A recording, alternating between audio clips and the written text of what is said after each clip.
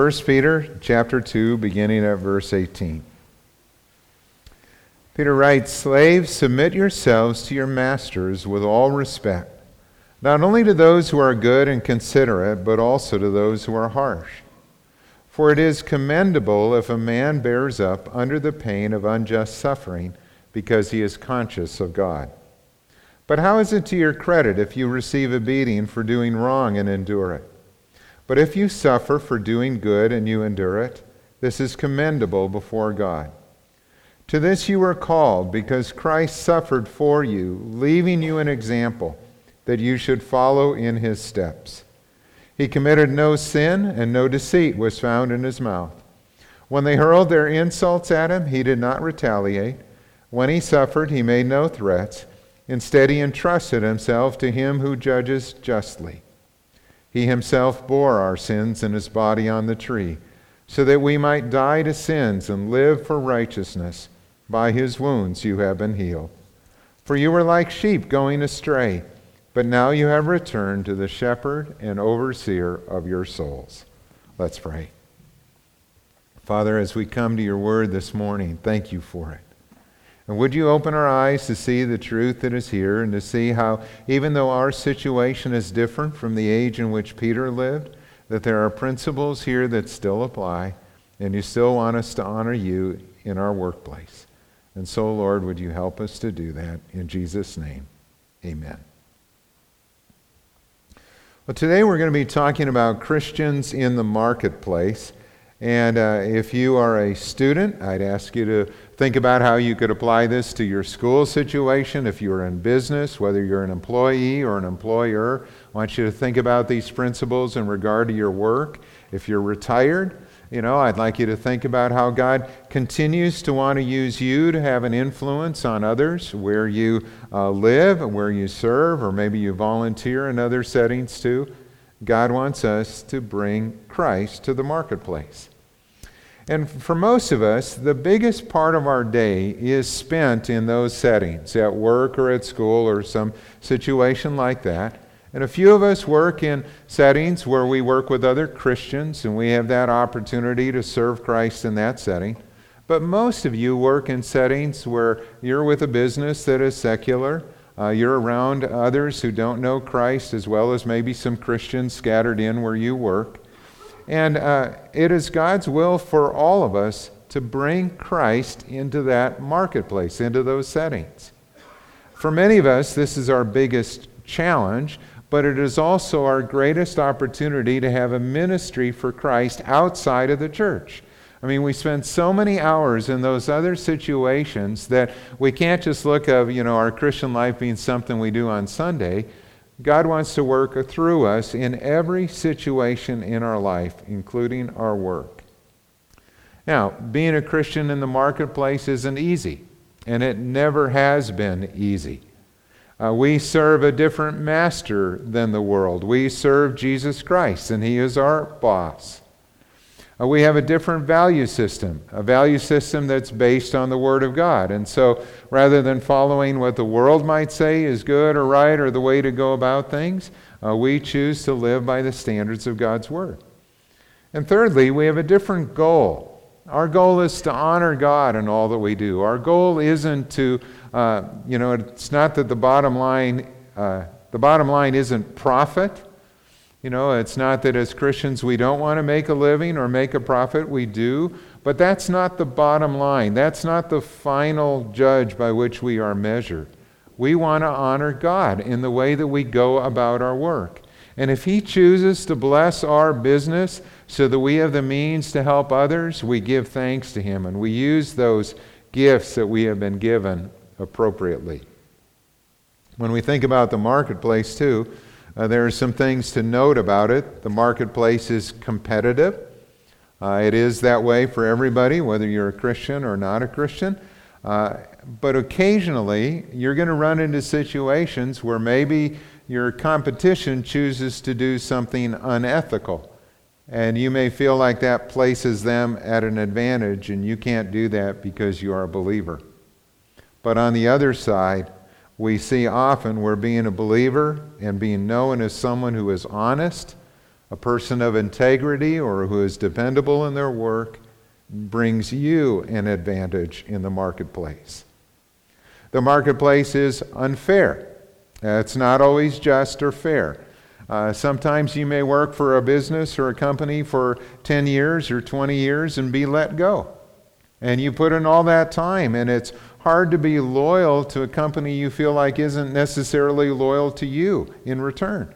And sometimes it even happens that people work, until they're in their 50s or even early 60s and are laid off. And you're feeling like you're so close to retirement. What am I supposed to do now? The marketplace isn't always fair. And the marketplace is secular. You may work at a place where gossip and slander and backbiting is just part of the conversation. Or maybe you're in a shop or business where there are crude jokes and profanity, and that's part of the normal conversation. You may work in a place that is hostile to your faith, where you're not sure if you can speak up for the things that you really value because it may come back at you. You're being forced to be politically correct in all things, and you may feel differently on some of the issues that are facing our country and our world. There might be tense relationships. It might be that it's no longer a joy for you to go to work because morale is so low in your office place or your company. Can you identify with any of those situations? I would guess that many of you can. I've heard the conversations, or you've shared with me some of the struggles you face in your office or your workplace, and you wrestle with that. So the question we want to think about today then is, how do we live for Christ in the marketplace? And how do we honor Him? How do we bring Christ into our work? Well, the first thing that I see here in this passage is that we are to be loyal to our employer. Or if you are an employer who owns a business, you are to be loyal to your employees. Look at verse 18. Peter is speaking in his context, and he is talking to those who have come to know Christ, and many of them came out of this situation in which they were slaves. And he said, "Slaves, submit to your masters with all respect, not only to those who are good and considerate, but also to those who are harsh. For it is commendable if a man bears up under the pain of unjust suffering, because he is conscious of God." I think the first question that we need to ask, when we come to a passage like this is, okay, Peter's talking about slaves and slavery.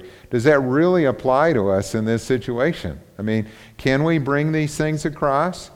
And it is true that our situation is different, but the principles taught here still apply to the workplace.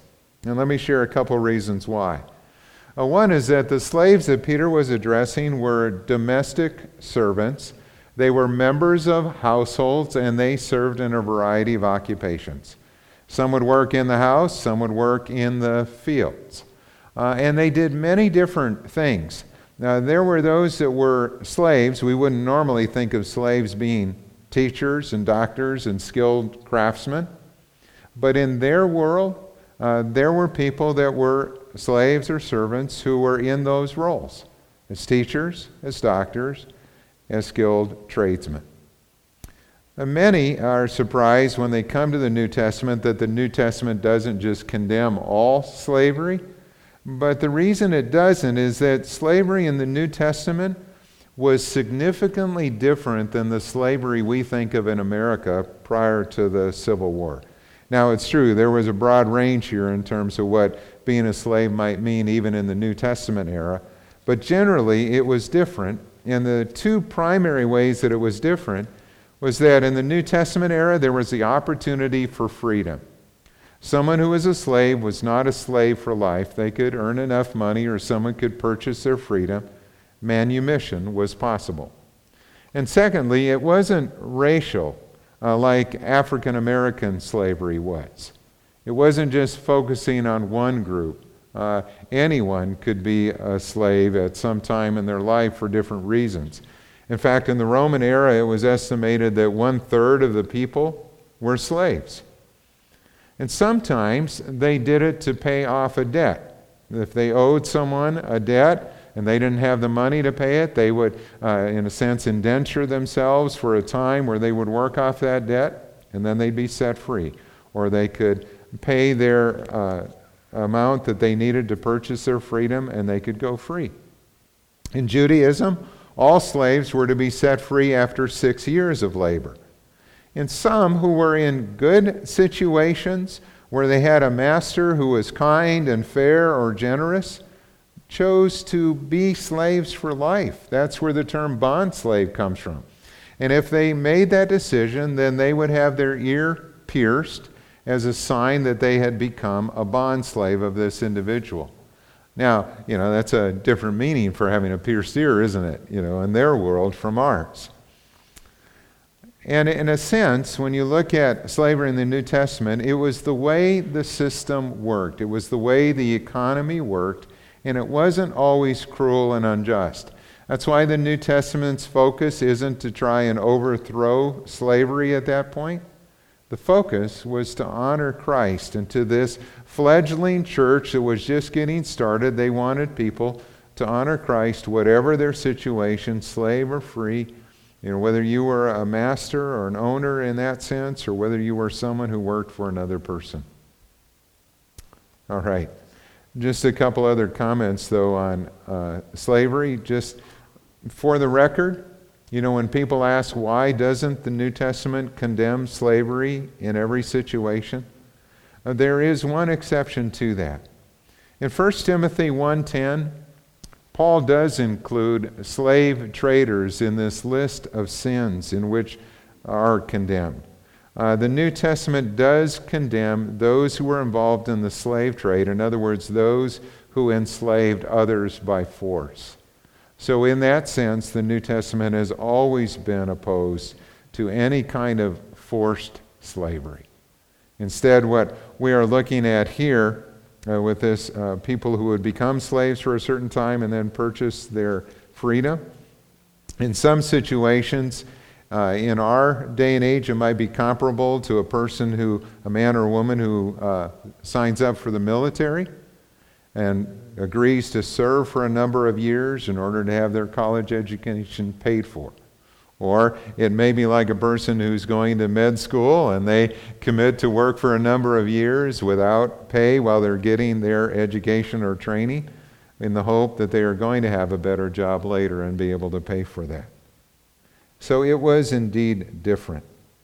Historically, just an aside here too, I read a book on Latin American history that was very good on talking about what took place in that area as well as Latin America developed. And it was interesting to me to read that out of all the slaves that were brought from Africa to the New World, only 6% came to the United States. 50% went to Brazil. Over 30% were in the Caribbean, and most of those who were brought to this New World worked on those sugar plantations and situations like that. But because we grew up in the United States, that's the slavery that we hear about most and have focused on. But all of those nations in the New World that participated in that had to address the issue of slavery in the New World. Going back to the text then, what Peter is saying to those who were in that situation is he is saying, I want you to submit to your masters, not only to those who are good and considerate, but also to those who are harsh. I want you to honor Christ and work well, not only for those who are fair and reasonable, but also those who are cruel and unjust. Wow. That's a tough word to hear, isn't it? I mean, he's saying, even if you are in that situation, I want you to honor Christ. I want you to pray for your masters. Wow. What the New Testament is saying to us then in our situation is that God wants us to be the best employee we can be, whether our boss is good or bad. God wants us to be respectful, to be honest, to be hardworking. And if you can't do your work as unto the Lord, then maybe you need to find a different job or vocation where you can do that and trust God to provide for you. Let your faith show in the way that you work. Now, in the 1800s in America, Andrew Carnegie made his fortune in steel. He was the one who found a large-scale way to produce steel. Before that time, others had known that by adding carbon to iron, you could temper it, make it stronger, and produce a stronger material called steel. But how do you do that on a scale that you can build bridges and skyscrapers? That's what Andrew Carnegie came up with, and that's what made him a very wealthy man. And he had an employee who worked for him who was one of the first men in America to make more than $1 million a year as an employee. And that man's name was Charles Schwab. And Schwab was paid that amount largely because of his ability to work with people. And here's what Schwab said in his own words. He said, "I consider my ability to arouse enthusiasm among the men the greatest asset I possess. And the way to develop the best that is in a man is by appreciation and encouragement. There is nothing else that so kills the ambitions of man as criticisms from his superiors. I never criticize anyone. I believe in giving a man incentive to work.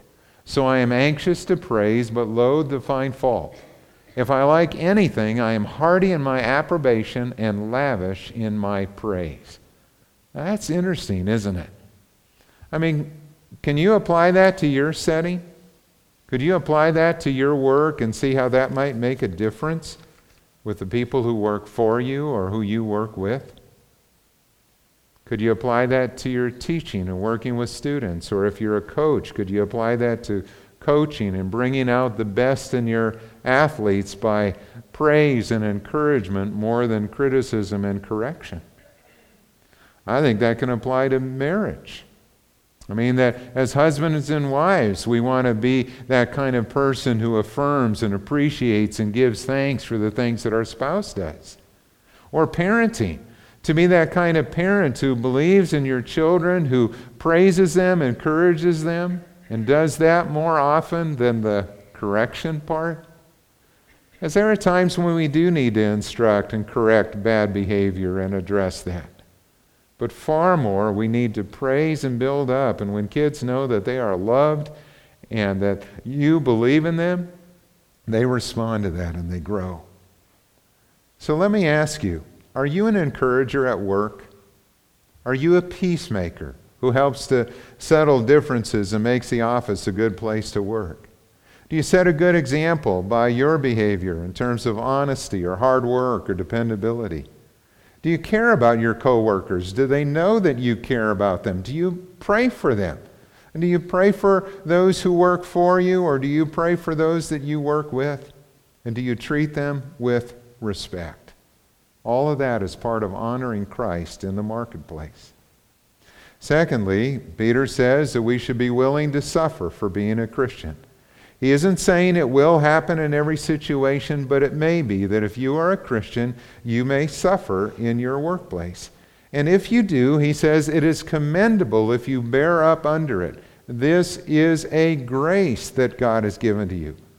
It is pleasing to God when you are faithful to Him, even when it is costly. You can go to that next slide on the second point there. And so do you understand what Peter is saying here? He's saying that if you are an employee who's lazy and you goof off or you disrespect your boss and you get fired, that's your own fault. I mean, that doesn't honor God, and that's going to get you in trouble. But if you are an employee who's honest and hardworking and you do everything the boss asks of you and you still get overlooked in a promotion or you still get laid off or things like that, God is saying that is commendable to Him. When you choose to honor Him, regardless of the situation you find yourself in. And I've seen that happen. I've seen people in our church who missed out on a promotion because they didn't drink alcohol and they didn't socialize in the same way that some others did, and they got passed over in a promotion. I've also seen and heard people share that they got passed over because they, quote, wouldn't sell their soul to the company. I mean, some companies want your work to be everything. They want that to be the focus of your life. And as a believer, you're going, no, my commitment is to God and my family and then my work. And yes, I will do my work well, but it's not the most important thing in my life. God is. And the world doesn't always understand that, do they? But I've also seen the other side. We had a building contractor in our church who had put in a bid on a large job, and there were a number of others bidding on it, and he did not get it. He didn't have the lowest bid. And then later in an investigation, it came out that the other contractors were in collusion and bidding low, and then were going to add to expenses, and it was an unethical thing they were doing. And when that was found out, this particular contractor ended up getting more and more work because he was known as someone who was honest and dependable and trustworthy and did the work well. In those times that are difficult, it is important to remember who we serve. And it is the Lord Christ we are serving. Paul writes that in Colossians 3:24. And he also goes on to say, remember that our goal is to be a witness for Christ. And we see that in Titus 2:9 and 10. Paul says, teach slaves to be subject to their masters in everything, to try to please them, not to talk back to them, and not to steal from them, but to show that they can be fully trusted so that in every way they will make the teaching about God our Savior attractive. I mean, that bottom line, that's it for us. We want to live and work in a way that makes the gospel attractive to others. William Carey is a name you recognize. William Carey was the founder of the modern missions movement. But before he went to India as a missionary, he was a shoemaker. And in his business, he had the heart of a missionary already. Everyone who came into his shop would hear about Jesus Christ. He was very free in talking about his relationship with God, and he wanted others to know Jesus too. And one day a friend took him aside and he said, William, all this talk about Jesus is hurting your business. And Carey replied, my business is to extend the kingdom of God. I only sell shoes to meet my expenses. You know, here was a man who had his priorities right, that he was a Christian first and he was a shoemaker second. And he was going to honor God in the way that he went about his work because he wanted others to know him too. And so I think it's appropriate for us to pray in our work, Lord, help me to remember that you are my boss. You're the one that I am serving ultimately. And Lord, help me to go about my work in a way that brings honor to you and makes the gospel attractive. And I think, that takes prayerful discernment. You don't want to be obnoxious as a Christian. You don't want to be the kind of person that's always pushing things on people when they're not ready to hear it. But you want to discern when there are open doors and opportunities for you to talk about Christ, or when you are challenged and there's a conversation that comes up, to take that stand and let it be known that you live for Christ. In all things, we are to follow his example. And that's the third point here. In all things, follow Christ's example. Look at verse 21. Peter said, to this you are called, because Christ suffered for you, leaving you an example that you should follow in his steps. That word example is really a good word picture for us when you understand it. The word example means pattern or template. Something that you would use if you were going to trace a pattern or you're going to cut out something. Here's this template that you could use. And I think about it like this for all of us. And you go back to your school days and you learn handwriting and you learned how to write in cursive. There were letters on a page that you as a young student traced out. And you're learning how to make those letters properly. And then you had to repeat it over and over again. You were following the pattern that was on the page for you. And that's what Peter is saying we should do when it comes to Christ. We look to him. We follow his example very carefully. And we are called not to suffering. That's not the end goal. But we are called to follow Jesus Christ. And in Peter's letter, there's a progression here. He tells us that we are called, first of all, out of darkness into light, chapter 2, verse 9. And then we are called to inherit a blessing in chapter 3, verse 9. And finally, he tells us that we are called to his eternal glory, chapter 5, verse 10, that one day we will live in his presence forever. That's the goal. Dressed in his righteousness alone, faultless to stand before the throne.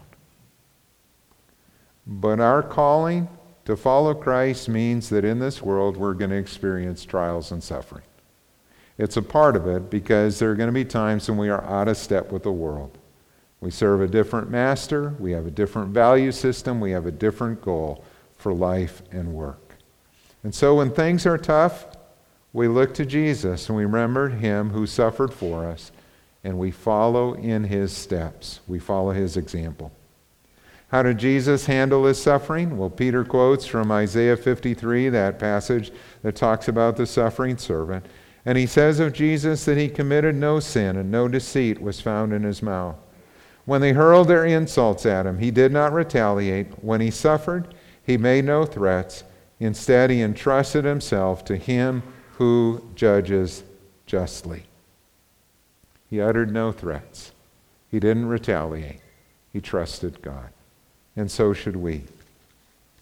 Now, friends, this doesn't mean that we never speak up or say something when things are wrong in the workplace. It doesn't mean that as a Christian, you can't be a whistleblower if the whistle needs to be blown. It doesn't mean you can't file a complaint when things are unjust or unfair. There's a time to speak up, and there's a time to trust. And we ask God for the wisdom in that. And we've seen in this past year examples of how difficult it can be for Christians today to live in the workplace or to run a business or to do that by Christian values.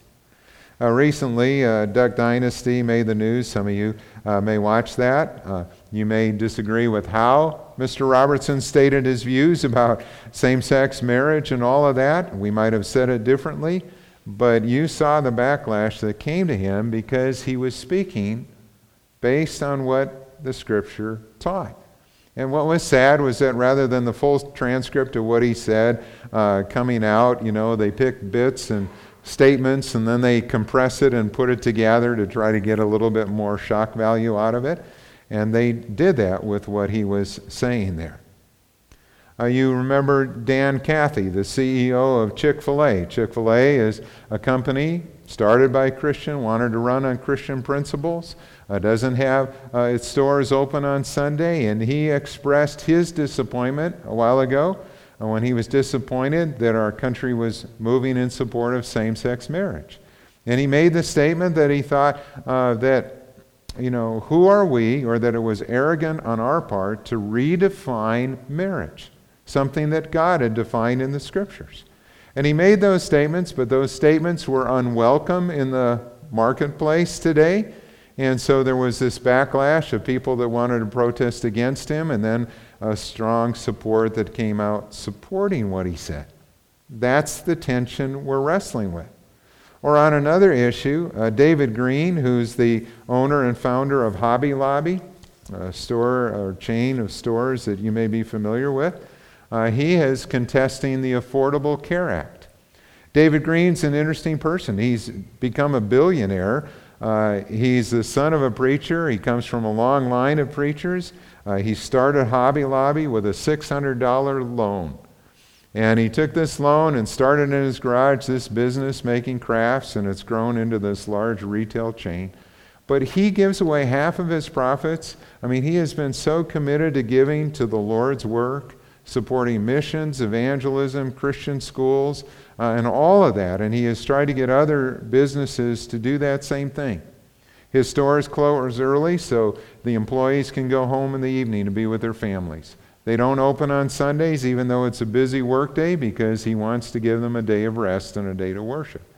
And, in his work and hiring people, he pays 80% above the minimum wage to his employees who start out working there that are full-time.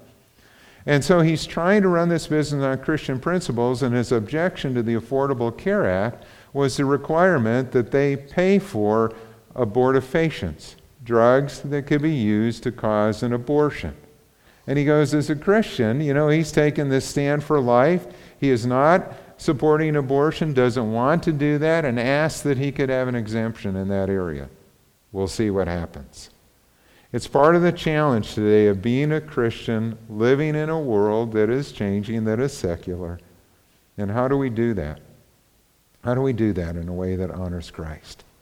So as we close this message today, I want you to think about your particular work setting or your school setting and ask the question, how can you be a witness for Jesus at work or at school?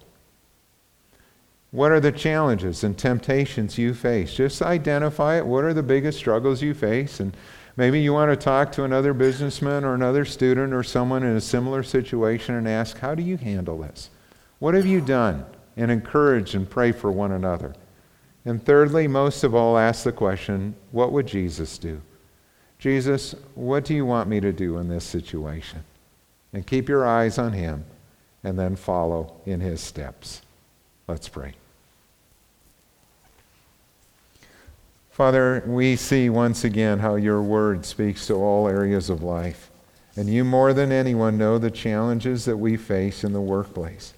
And we want to honor Christ. We want to live for you. We want to live by the truth that your word proclaims. And we trust you.